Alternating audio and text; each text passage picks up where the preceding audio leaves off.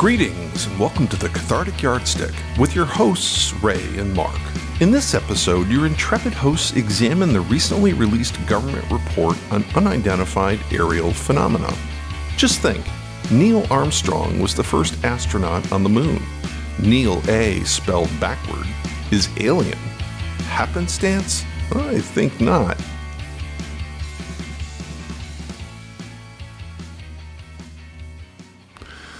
Well, How do you welcome want to the Cathartic Yardstick. What? I'm sorry. Take two. Take two. Let's try again. Welcome to the Cathartic Yardstick podcast with Ray and Mark. I'm Ray. I'm Mark. And this is the podcast. And tonight we are talking about UFOs or UAPs. Unidentified aerial phenomenon. Right. And last week before. Now they released the official report, which was like 7 pages that basically described the current state of analysis for UAPs. They're generally not calling them UFOs, probably because of just the association with that. And this was part of a spending bill, and it came out, and we're just going to talk about what we got out of it and what the report said. So I will turn that over to Mark to break it down. Sure, it was a nothing burger and an everything burger, all in once, I think. The UAP report came out on the 25th of June, and what we're going to basically cover is the report was done by the Advanced Aerospace Threat Identification Program, so ATIP. You'll hear us talking about that. So we'll talk about the origins of ATIP, the origins of the report. We'll do an overview of the report and what the significant takeaways are. We'll talk about next steps, what the government is doing next. And have a little chat about what's out there. And then you get thoughts from your intrepid hosts. Basically, ATIP is an unclassified investigatory effort that was funded by the government to study unexplained aerial phenomenon. This current program, you've heard about Project Blue Book, which wrapped up in 1969. This program here on ATIP began in 2007 at the behest of Senator Harry Reid from Nevada.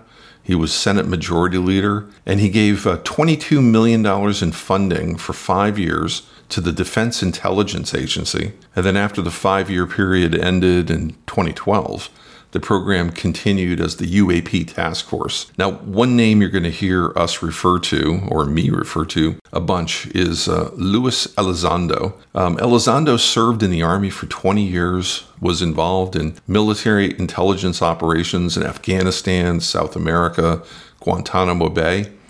And then between 2008 until his resignation in 2017, Elizondo worked with the Office of the Undersecretary of Defense for Intelligence as the director of ATIP. So when you read articles, you'll hear that his credibility is sometimes criticized. But from my vantage point, working for the federal government, if you've been an enlisted operator in military intelligence for 20 years, and then you get hired to work at the Pentagon, at the Office of the Secretary of Defense level, as a general Schedule 15 employee, which is a civilian equivalent to about a colonel in the military, as a program director, and you did that for 9 years, you can't be too far off the beam.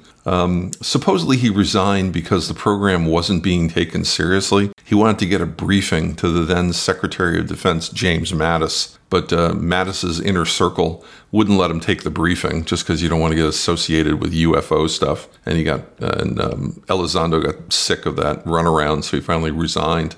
The program also funded 38 studies to include interesting topics such as detection and high-resolution tracking of vehicles at hypersonic velocities, and warp drive, dark energy, manipulation of extra dimensions, and traversable wormholes, stargates, and negative energy. And that might be kind of a helpful clue into some of their thinking or speculation as to where these UAP may be coming from. Another one of those papers was called Clinical, Medical, Acute, and Subacute Field Effects on Human Dermal and Neurological Tissues.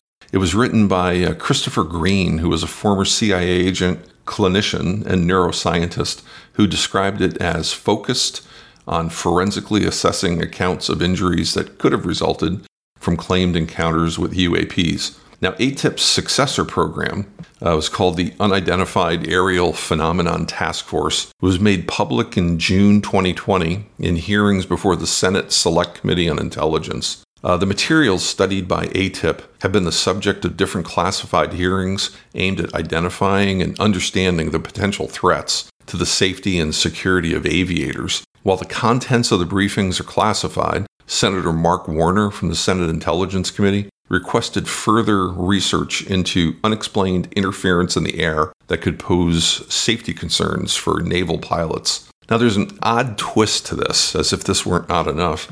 We've seen a lot of Luis Elizondo in the media, and some are questioning whether he's credible, as he's now dedicated to TV appearances instead of approaching Congress with this issue.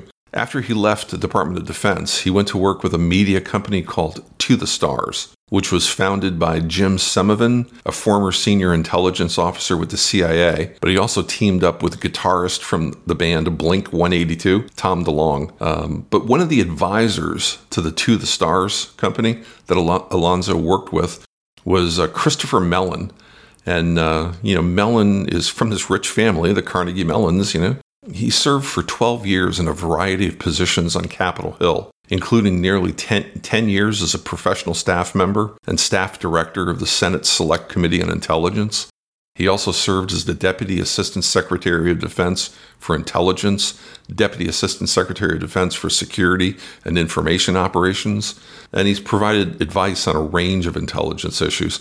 So Elizondo is definitely, not only surrounding himself with interesting figures like, a guitarist from Blink-182, but also these are pretty big gun people within the Department of Defense as alumni, and they're basically supporting his version of events. And so I think it lends it a lot of credibility. I find it interesting that Harry Reid was originally the person pushing a lot of this because, he's from Nevada, which is famous for being home of Area 51 and Area S4 and Grooms Lake. And it's probably the most significant location in UFO lore other than Wright-Patterson Air Force Base, which was the home of Blue Book, and where they allegedly also are supposed to have some wreckage and maybe some aliens. So it's interesting that he's one of the champions of this issue. So did he know something? Was he just curious? I don't know. Well, it's interesting. I read an article about how he got involved. It says apparently Robert Bigelow, who was a Nevada real estate magnate who was interested in UFOlogy, started hosting meetings in 1995, getting name people together to try to get UFO discussion more mainstream.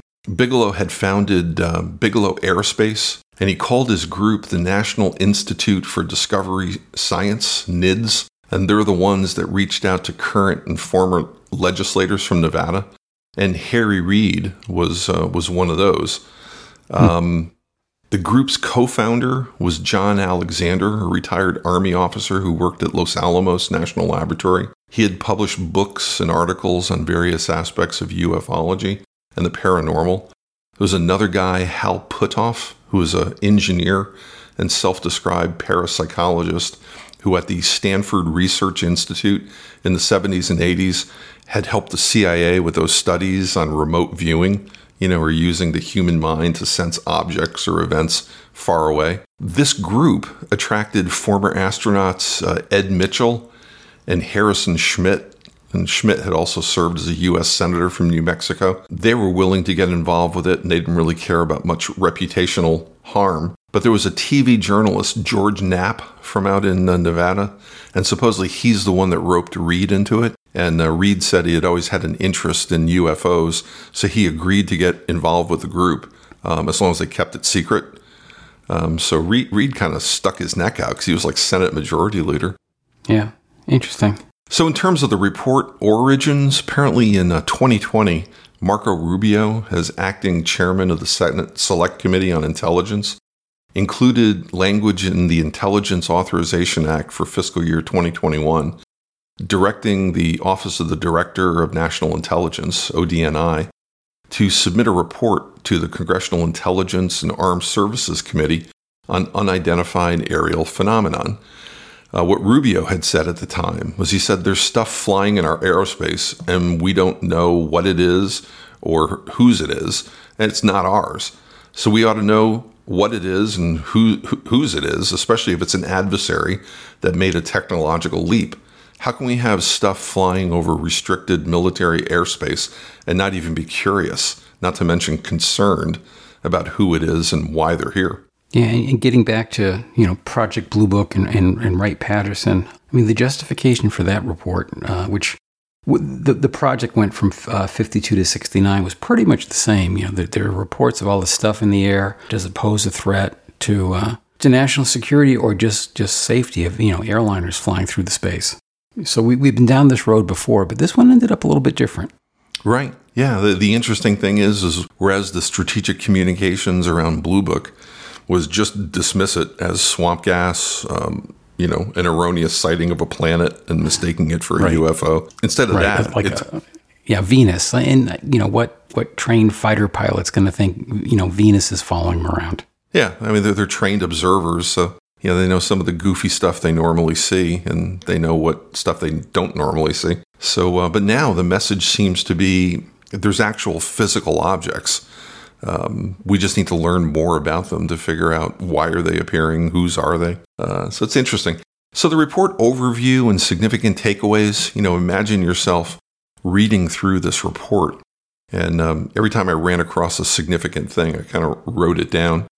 So it came out on June 25th. It was only 9 pages long, but the main points I saw was at first it's titled Preliminary Assessment, Unidentified Aerial Phenomenon. So preliminary assessment, we may well see more reports that follow. They said the stated purpose of the report is to provide an overview for policymakers on the challenges associated with characterizing the potential threat posed by UAP, while also providing a means to develop relevant processes, policies, technology, and training for military and other U.S. government personnel if and when they encounter UAP, so we can enhance the intelligence community's ability to understand the threat. So again, unlike the strategic communications since 1947, which was to dismiss UFO reports, now we have like a 180 on the part of the government. The government's acknowledging that the sightings seem to be real and they can't be explained. So we need a plan to start figuring out what the heck these things are. The data the report collects is really from November of 2004 to March of 2021, and the bulk of the sightings that they cover have been in the past couple years. And they say really that's because the Navy didn't develop UAP standardized reporting until March 2019, and the Air Force didn't develop standardized reporting until November of 20.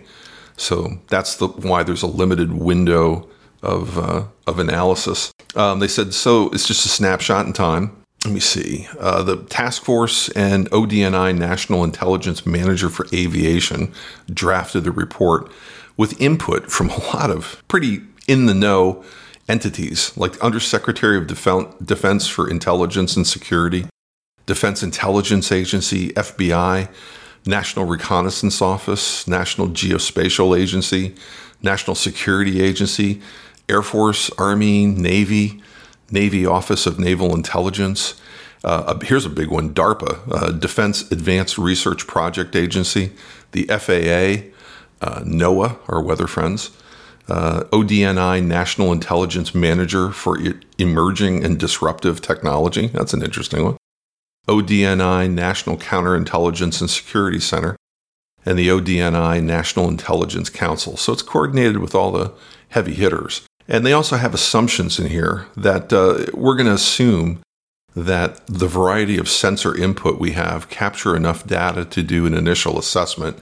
But some of the UAP sightings that we pick up could possibly be explained as sensor anomalies. The executive summary that just kind of captures the bottom line of the whole report, they said that our efforts were hampered by the lack of high-quality reporting on UAP.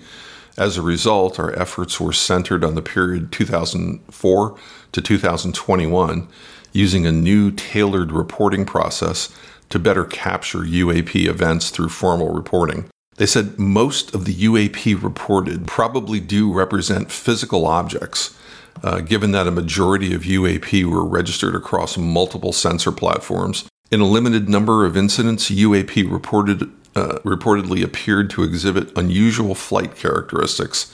These observations could possibly be the result of sensor errors, spoofing, which would be, what an enemy would do to kind of trick our observation, like jamming, that kind of thing, or observer misperception and require additional rigorous analysis. Specific findings, they said there's probably multiple types of UAP requiring different explanations based on the range of appearances and behaviors described in the available reporting. Their analysis of the data supports the construct that if and when individual UAP incidents are resolved, they'll fall in one of 5 potential explanatory categories: airborne clutter, natural atmospheric phenomenon, government or industry developmental programs, foreign adversary systems, or a catch-all other bin.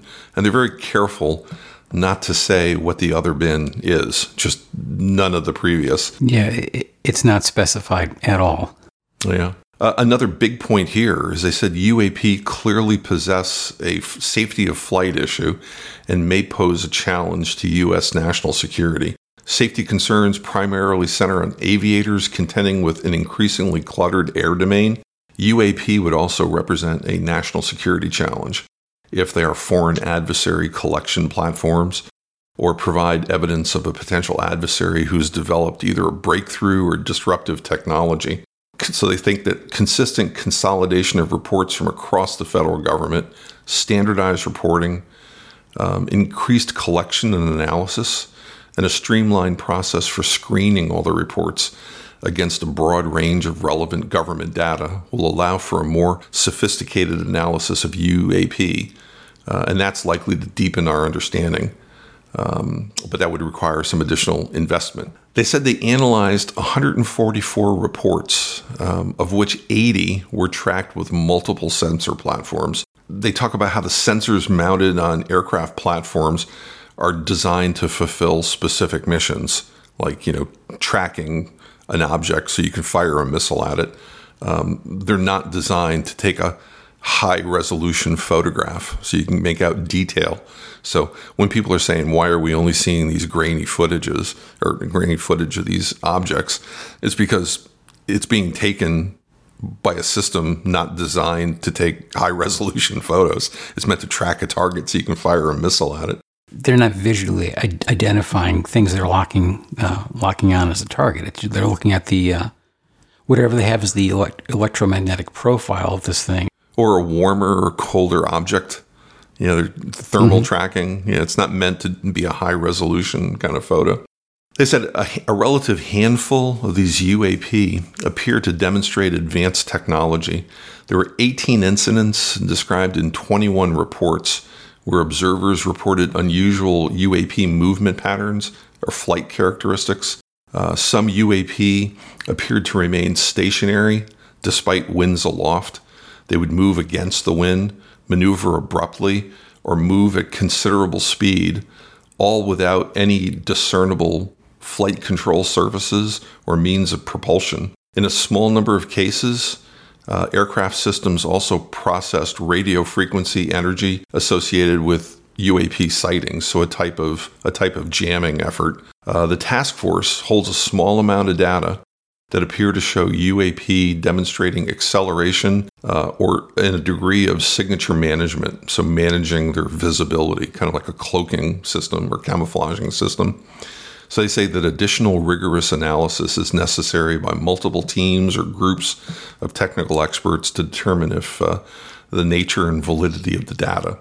They basically go through the 5 categories of possibilities: airborne clutter like birds, balloons, recreational UAV or airborne debris such as plastic bags that create visual clutter, natural atmospheric phenomenon such as ice crystals, moisture, thermal fluctuation that might register on some infrared and radar system, government or industry developmental programs, possible, but the group says that we were unable to confirm that these systems accounted for any of the UAP reports we collected, which is an interesting way to phrase it.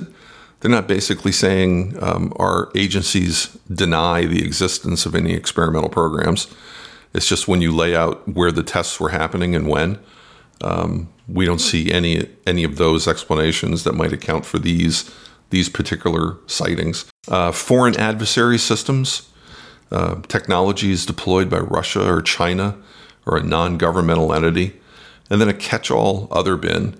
And here, they basically say that we don't want to get too far into speculating about what is in the other bin, because as soon as you start speculating, you're taking other possibilities off the table. So they're basically saying it's much wiser to leave everything on the table until you have enough evidence to take things off.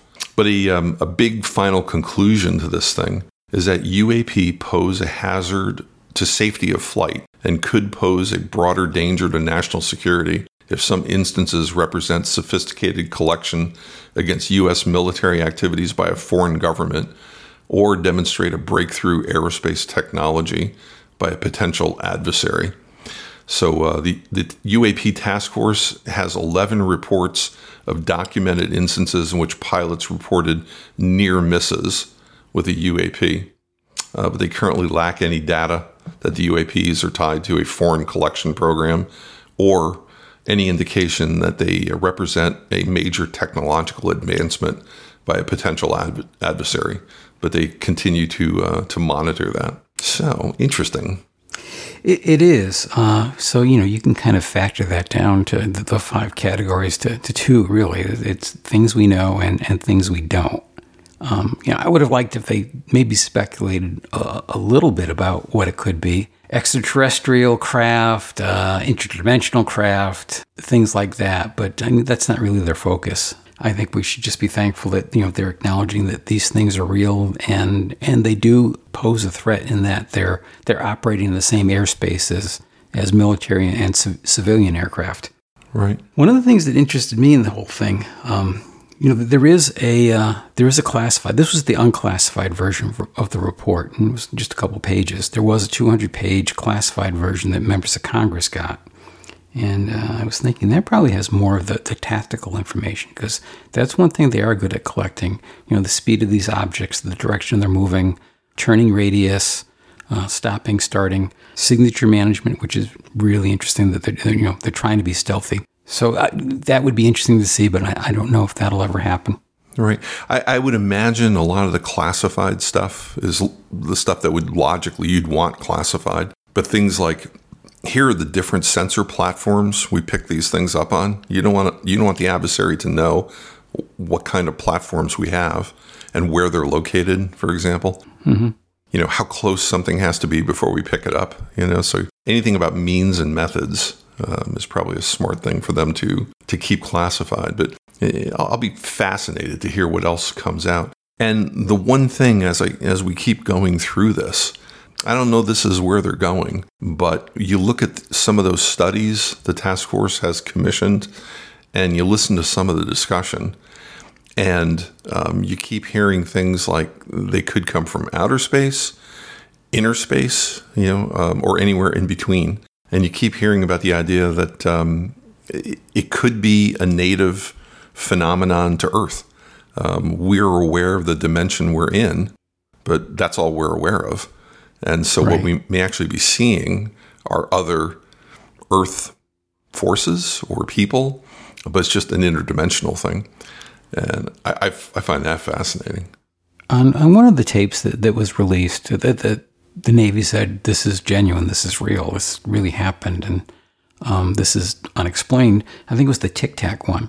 One of the other pilots says, there's a whole squadron of them out here. You see, they're all over the place. What the task force wants to do in their long-range goal is to widen the scope of its work by trying to get a broader swath of the U.S. government personnel and technical systems into its analysis. The task force is already starting to receive data from the FAA, so they're asking for additional funding for these artificial intelligence screening systems and all that to be laid out, which is kind of typical for government, huh?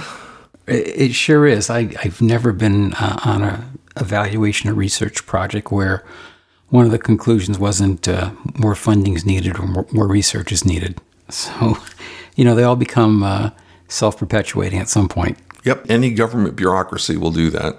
But in terms of what's out there, I was looking at a few interviews that Luis Elizondo had done and Christopher Mellon had done, and they dovetail each other. They don't contradict each other. But interesting tidbits that come out of them, like one of the reports was Elizondo with the Washington Post, is that UAPs appear interested in our nuclear capabilities, and there's also an interest in water. Now, the interest in nuclear capabilities, that might be, information bias that comes from the fact that we have these nuclear carrier groups that are probably doing most of the snooping and monitoring, using the most technically advanced sensors. So it would make sense that they would see the most. It's kind of funny that's also usually the premise for a lot of, science fiction movies where the aliens come to Earth because we're a threat now that we have nuclear capabilities, or right. They have no water and they want our water. They want our water. Yeah. Or it's a cookbook. They want us. Yeah. They want to invite us for dinner. But they talk about another commonality, hypersonic velocities, so Mach 5 and above, and with instantaneous directional changes. So they say that a human being can stand about 9 Gs, and the typical fighter jet, has let's say 16 Gs or something like that before it breaks up. These pull between 300 and 600 Gs. And so that's pretty amazing. Cloaking, low visibility capability, multi-domain capability between space, air, and water. And what's amazing about this, and Elizondo talks about it, he said anytime you want an object to function in multi-domains, he goes, think of a seaplane. It's not a particularly, aerodynamic aircraft. And it's also not a particularly effective boat because it's designed to function in both mediums. But with these things, they seem to go between the domains with no functional compromise. There's been undersea monitoring systems that have supposedly clocked these underwater UAPs moving at 250 knots underwater. That's crazy. It is. And they said that we're fairly certain it's not Russian or Chinese technology. They said when the USSR collapsed, they did get some documents that were indicating that the Soviets were having UFO sightings just like we were. And they said it's not really likely that another country could develop technology and not get caught testing it or using it for over 70 years. And they said, also, if you had technology that was that dominant, the first thing a country would do is kind of scale back the size of its military, because it's a huge financial drain, and you don't really need a really big military if you have dominant technology like that. But that's not what nations have done. They've been building up their militaries. So, they say, again, it could be from outer space. They don't know. It could be inner space, natural to the Earth, or somewhere in between. He points out that much of the universe you can't interact with because our senses can't see or feel something. So radar waves, cosmic radiation. He says we can see stars, but it takes special telescopes to let you see nebula. So he says we need to keep the options open. And he points out, again, quantum physics are full of loops and shortcuts, which kind of raises the interdimensional thing. Elizondo said he conclusively told the Washington Post, he goes, it's not secret U.S. tech. That's been taken off the table. And so I don't know if it's that black and white, but he did make that statement. And the other thing I thought was pretty freaky, and it didn't show up in the report, was he said there's some indication that they can interfere with our nuclear systems, both turning systems off and then turning certain systems on. So it's definitely a concern. He says they're getting bolder, appearing more often for longer, and coming closer, as if what they're doing is trying to test what our response capabilities are. So that's what the report was about. And it's pretty freaky, I think. It's fascinating. It really is. And, if you look at how Blue Book ended, they pretty much were dismissive of all the claims. And they said it was weather phenomena, natural phenomena. They attributed a lot of the sightings to either U-2 planes or the A-12 planes, the high-altitude spy planes. That wasn't the case this time. They honestly said, we don't know what this is, and it does pose a threat. Yeah, so huge paradigm shift. Yes, so I think absolutely. That's the everything burger, and we're going to be hearing more about it.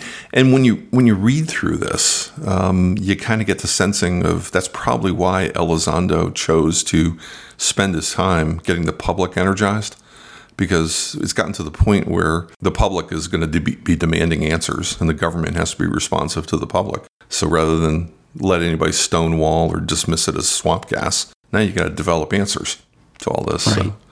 Yeah, I was thinking earlier today, there's also a lot more people in space now, and a lot more private companies. And, back in the 50s and 60s, the only people in space were pretty much NASA and Right. other governments. And if you saw something on a NASA flight, you could very easily be told not to discuss it. But, if Elon Musk is up there and spots something unusual, or Sir Richard Branson or one of those other people, people are going to hear about it. So I think it's going to be hard to hide more stuff in the future as more and more people go into space. Right. And so I think what we're going to see here is we're going to see more aircraft that have like high resolution cameras strapped into them. They're going to see where there's clusters of sightings and probably have more ground sensors designed just to watch the skies for these things and try to collect data. So what do you think it is, Ray? I don't know, but that there's this concept in the UFO community about disclosure, and that eventually the government was going to have to do it. In the let's see, what year was it? 1968, the Rand Corporation issued a report. It was kind of like this. There was a public part of it, but there was a part that was classified called UFOs What to Do. At the time, the government decided that it was best not to make disclosure. The report concluded that if people knew that we were not alone in the universe and that there were extraterrestrial biological entities in our space, sharing the space with us, that people would freak out, that society would collapse. They were really concerned about that. Now they're probably thinking that if an alien society took us over, that we'd probably run more effectively than humans governing themselves. Well, another thing I saw the other day was somebody said that probably the only thing that would unite us in our current state would be aliens that we'd have to fight as an enemy. Yeah, an external threat. So what's interesting, too, is aside from the government change in philosophy about these things, is I heard multiple sources like pilots and Elizondo and stuff, basically saying this object was there and it wanted to be seen. It clearly wasn't evading. It was picking the most obvious spot to be seen. And so it all kind of falls into that. They want to be seen. They're testing us. And I'm thinking, for what? For doneness. Doneness. In which case, this podcast will be discontinued. So, I'm kind of leaning towards something interdimensional. Yeah, there was that footage taken from a ship. Where a round object is kind of moving off on the horizon really fast, and they say it splashes down, but it doesn't really look like that. It looks like it winks out. It's like right close to the water, and it kind of flashes. Then you don't see it. Then you see it for a second, and then it's just gone. It's as if it just phases out completely. Yeah. I don't. You listen to the background noises to that, and it sounds like it's shipboard audio. Mm-hmm. And so I just kind of defer to the people who normally watch that screen what a splashdown looks like. But yeah, I mean, who knows what they're doing? But it's kind of interesting that they do pick these things up, or they have picked them up underwater. So is there some kind of underwater presence that we're unaware of? I mean, that's all just fascinating stuff. But I'm thinking if it did turn out to be something interdimensional, it could, in my mind, that might explain the abrupt, super fast movements. It's appearing that they're running that fast to our eyes, but what they're really doing is changing from one dimension to another, and it's creating an optical effect, kind of like warp drive in the Star Trek movies. Yeah. Well, I don't know how you could move at 250 knots underwater without like some sort of warp drive.